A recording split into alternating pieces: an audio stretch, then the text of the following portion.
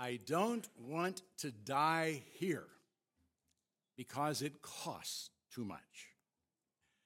Jesse Youngme told me that years ago, and he got his wish. He was in Thailand when he went to be with the Lord. It costs too much. How much does it cost to die here?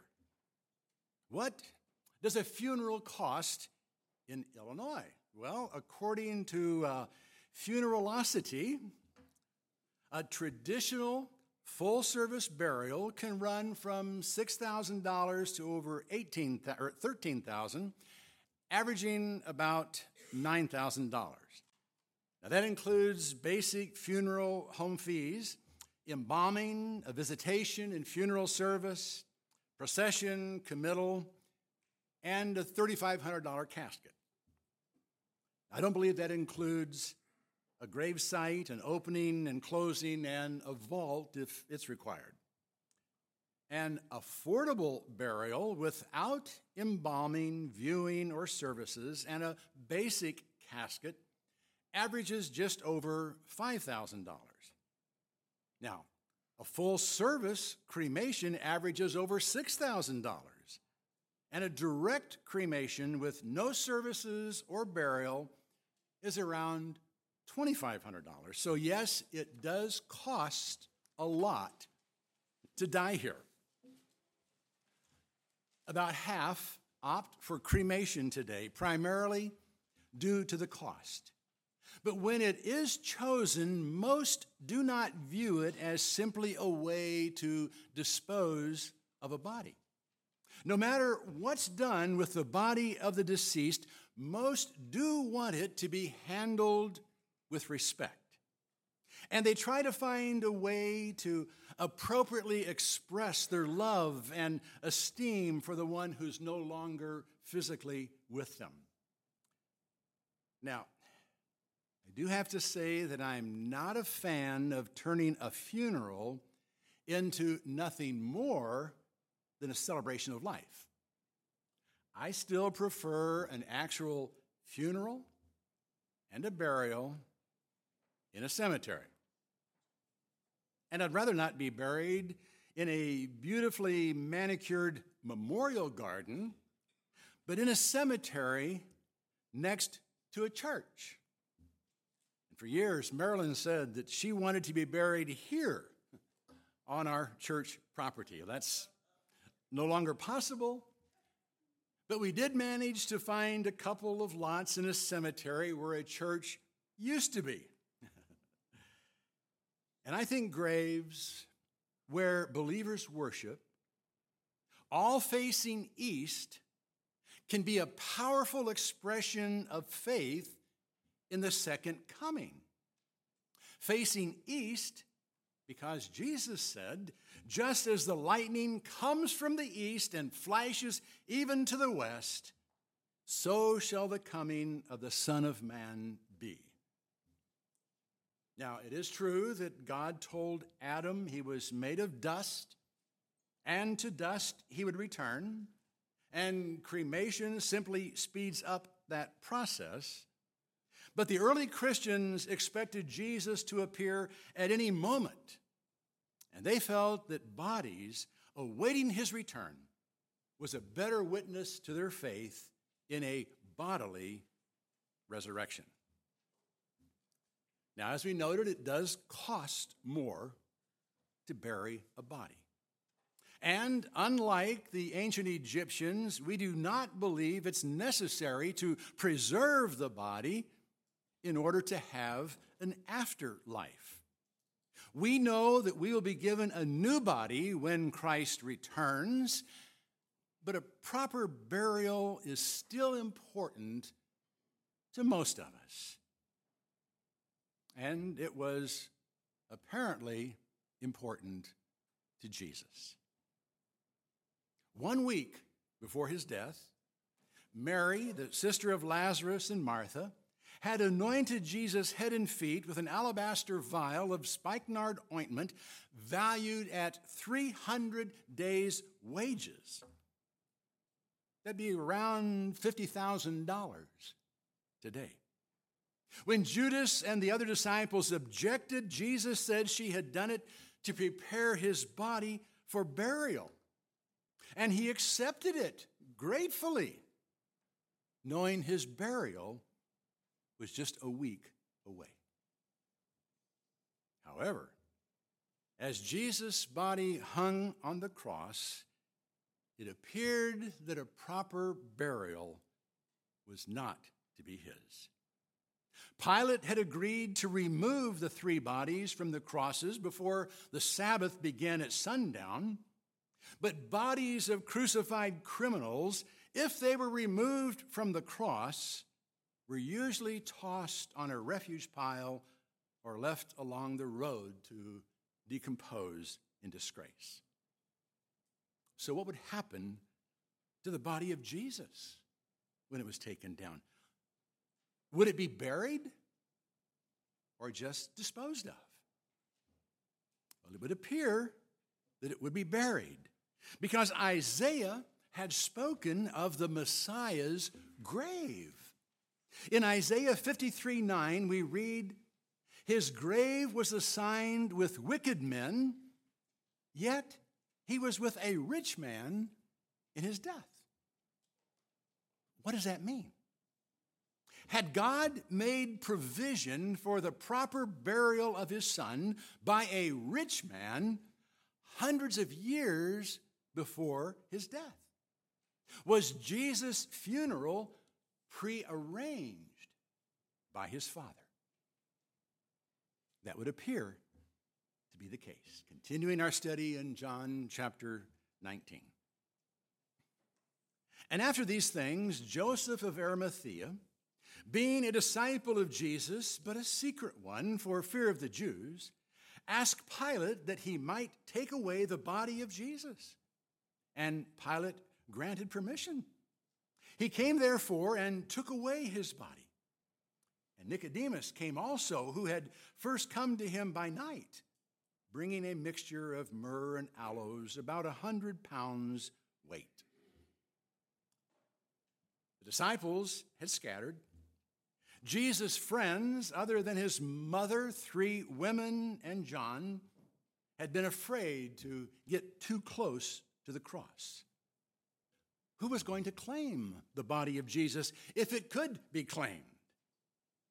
And what would be done with it? You know, Jesus didn't even have a place of his own to lay his head when he was alive. Where would they lay his body? Well, out of the shadows came an unknown disciple, Joseph of Arimathea, a man who had secretly believed in Jesus.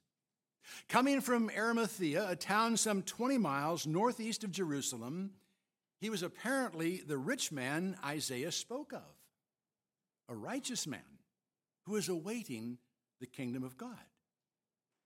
Surprisingly, he was a member of the Jewish Sanhedrin, one who had not consented to the plan to do away with Jesus, but had been afraid to speak up in his defense. He now found the courage to ask for Jesus' body. And once Pilate had made sure he was dead, he was given permission to take it. Then, as he was going to get the body, another disciple came out of the shadows, another member of the Sanhedrin, Nicodemus.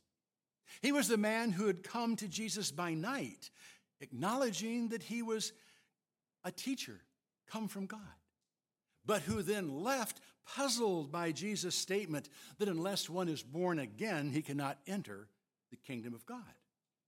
He was also the man who had offered a weak defense in Jesus' behalf some months earlier when the priests and Pharisees were condemning him without hearing from him directly. Well, Nicodemus now boldly came forward, bringing 100 litras, or 75 modern pounds, of myrrh and aloes, enough spices to bury a king. These men, both secret disciples before the crucifixion, now found the courage to be identified as friends of Christ. and risking their lives and reputations, came to the cross and removed the body of Jesus to prepare it for burial. I might add here that these two prominent Jewish men did, in fact, lose their reputations due to this act. There's absolutely no record of them in Jewish history or in records of Jewish proceedings from the time. This has led skeptics to suggest they never existed, that the story is a fable. But the biblical record has proven itself reliable every time it's been challenged. So it's safe to assume they did exist. Apparently, they've been canceled, erased from history, because they were a blight on the Sanhedrin. But in spite of their efforts, Joseph and Nicodemus are remembered today for what they did with the body of Jesus, how they took him from the cross and wrapped his body in spices. And so they took the body of Jesus and bound it in linen wrappings with the spices, as is the burial custom of the Jews. Where they prepared the body, it doesn't say. Since they were pressed for time, Jesus had died around 3 p.m. and had to be buried by 6 p.m. when the Sabbath began, they probably prepared the body for burial right there at the foot of the cross or at the entrance to the tomb. How they prepared the body is not as clear to us as it must have been to John's original readers. He simply says it was bound in linen wrappings with the spices, as was the burial custom of the Jews. The word for bound does suggest the body was wrapped in strips of linen. And the word linen wrappings is plural, which would seem to indicate that numerous strips were used. Most suggest, therefore, that Jesus' body was wrapped mummy style, with spices layered between the wrappings.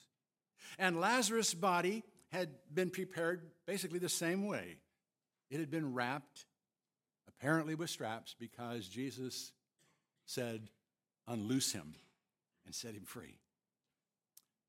We'd probably leave it there with a vision of a mummy if it weren't for the Shroud of Turin.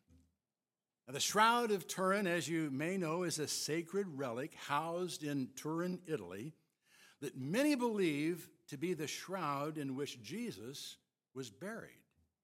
It's a single piece of linen, approximately 4 foot wide by 12 foot long, on which both a front and back view of a man who would appear to have been flogged and crucified can be seen. How the image came to be on the cloth is a mystery that no one can adequately explain. It's not paint or stain, but appears to be more like a photographic negative, which some believe could have been caused perhaps by radiation from the resurrection itself. Numerous tests have been run on the shroud to determine its authenticity, but the results are far from conclusive.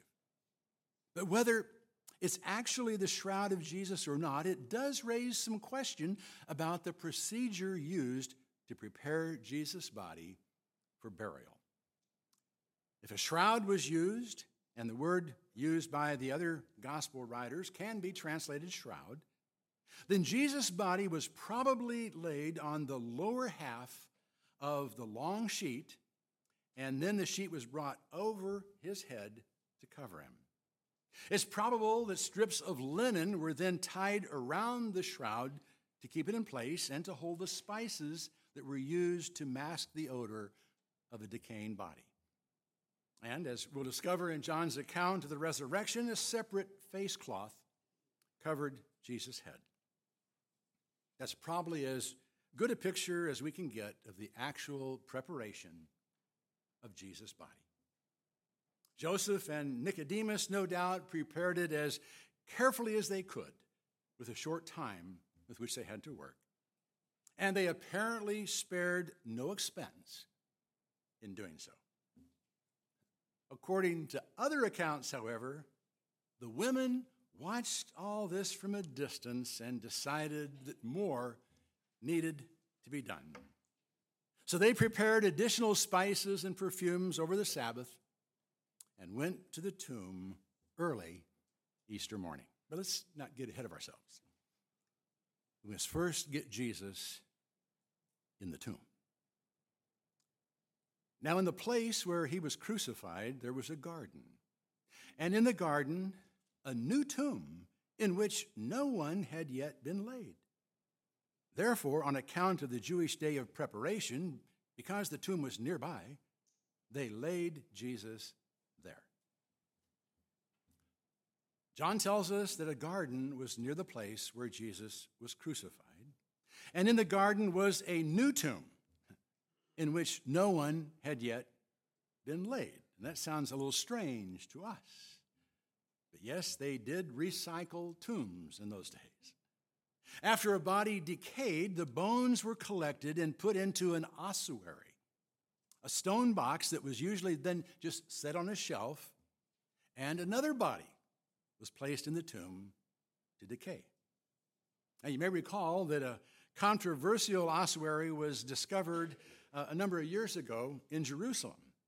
The inscription engraved on it says, James, son of Joseph, brother of Jesus. So those who don't believe Jesus had any brothers, even though they are named in the Gospels, say it must contain the bones of the brother of another Jesus. The authenticity of this relic, like the shroud, is still being debated, but it does help us understand how tombs were reused in the first century. This tomb, however, was brand new. No one had yet been laid in it. According to the other gospel writers, it was owned by Joseph of Arimathea, and it had been hewn out of solid rock. He had no doubt had it built as a final resting place for his family, but was more than willing to donate it to Jesus. And since it was close by, he and Nicodemus must have agreed it would be the best place for Jesus to be laid. So Jesus was laid in a rich man's tomb, and a large stone was rolled against the entrance. Matthew tells us the stone was then sealed by the Pharisees, and guards were placed to make sure the body of Jesus stayed in the tomb. He had died, and he had been buried, and they wanted that to be the end of the story. But as we know, that's not the end of the story. So why did the gospel writers go to such lengths to tell us of the burial of Jesus? Why didn't they just tell us of his death and the resurrection? And why did Paul, when writing to the Corinthians, say, "For I delivered to you as of first importance what I also received, that Christ died for our sins according to the Scriptures, and that he was buried, and that he was raised on the third day according to the Scriptures." Why was the burial included as something of first importance? Well, the burial, of course, helps confirm the fact that Jesus did actually die on the cross. But we already determined that last week. There was no doubt in the mind of the Roman soldiers or the eyewitness that Jesus had died on the cross. The water and the blood that flowed from the wound caused by the soldier's lance proved it. Could there be another reason for focusing our attention on the burial of Jesus? Could it be that it's in the burial that we can become most closely identified with Christ?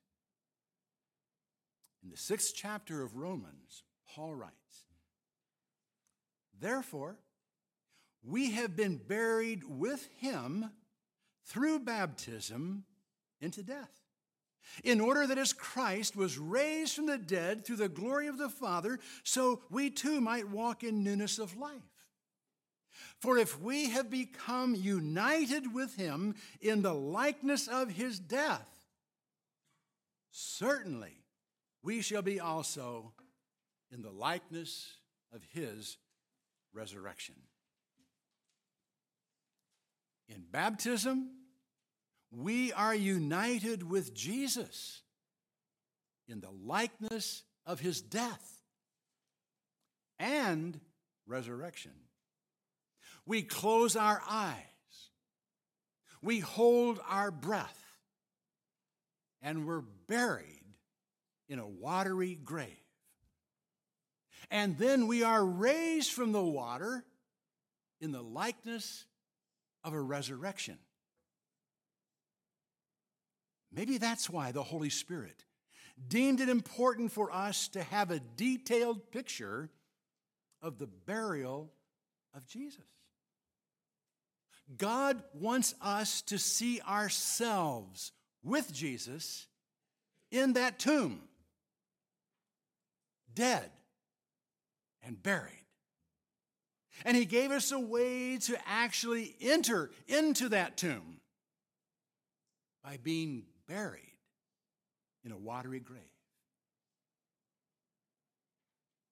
If you've not done that, if you've not been buried with Christ through immersion, I certainly encourage you to do so, and to do so as soon as possible. Baptism is the God-given way to express your faith in the fact that Jesus paid for your sins on the cross and buried them in the tomb. And he did so you could rise to walk in newness of life in eternal fellowship with him. If you desire such fellowship with your Creator and with all who have shared in the likeness of Christ's death and resurrection, I invite you to publicly express your desire to do so now as we stand and sing.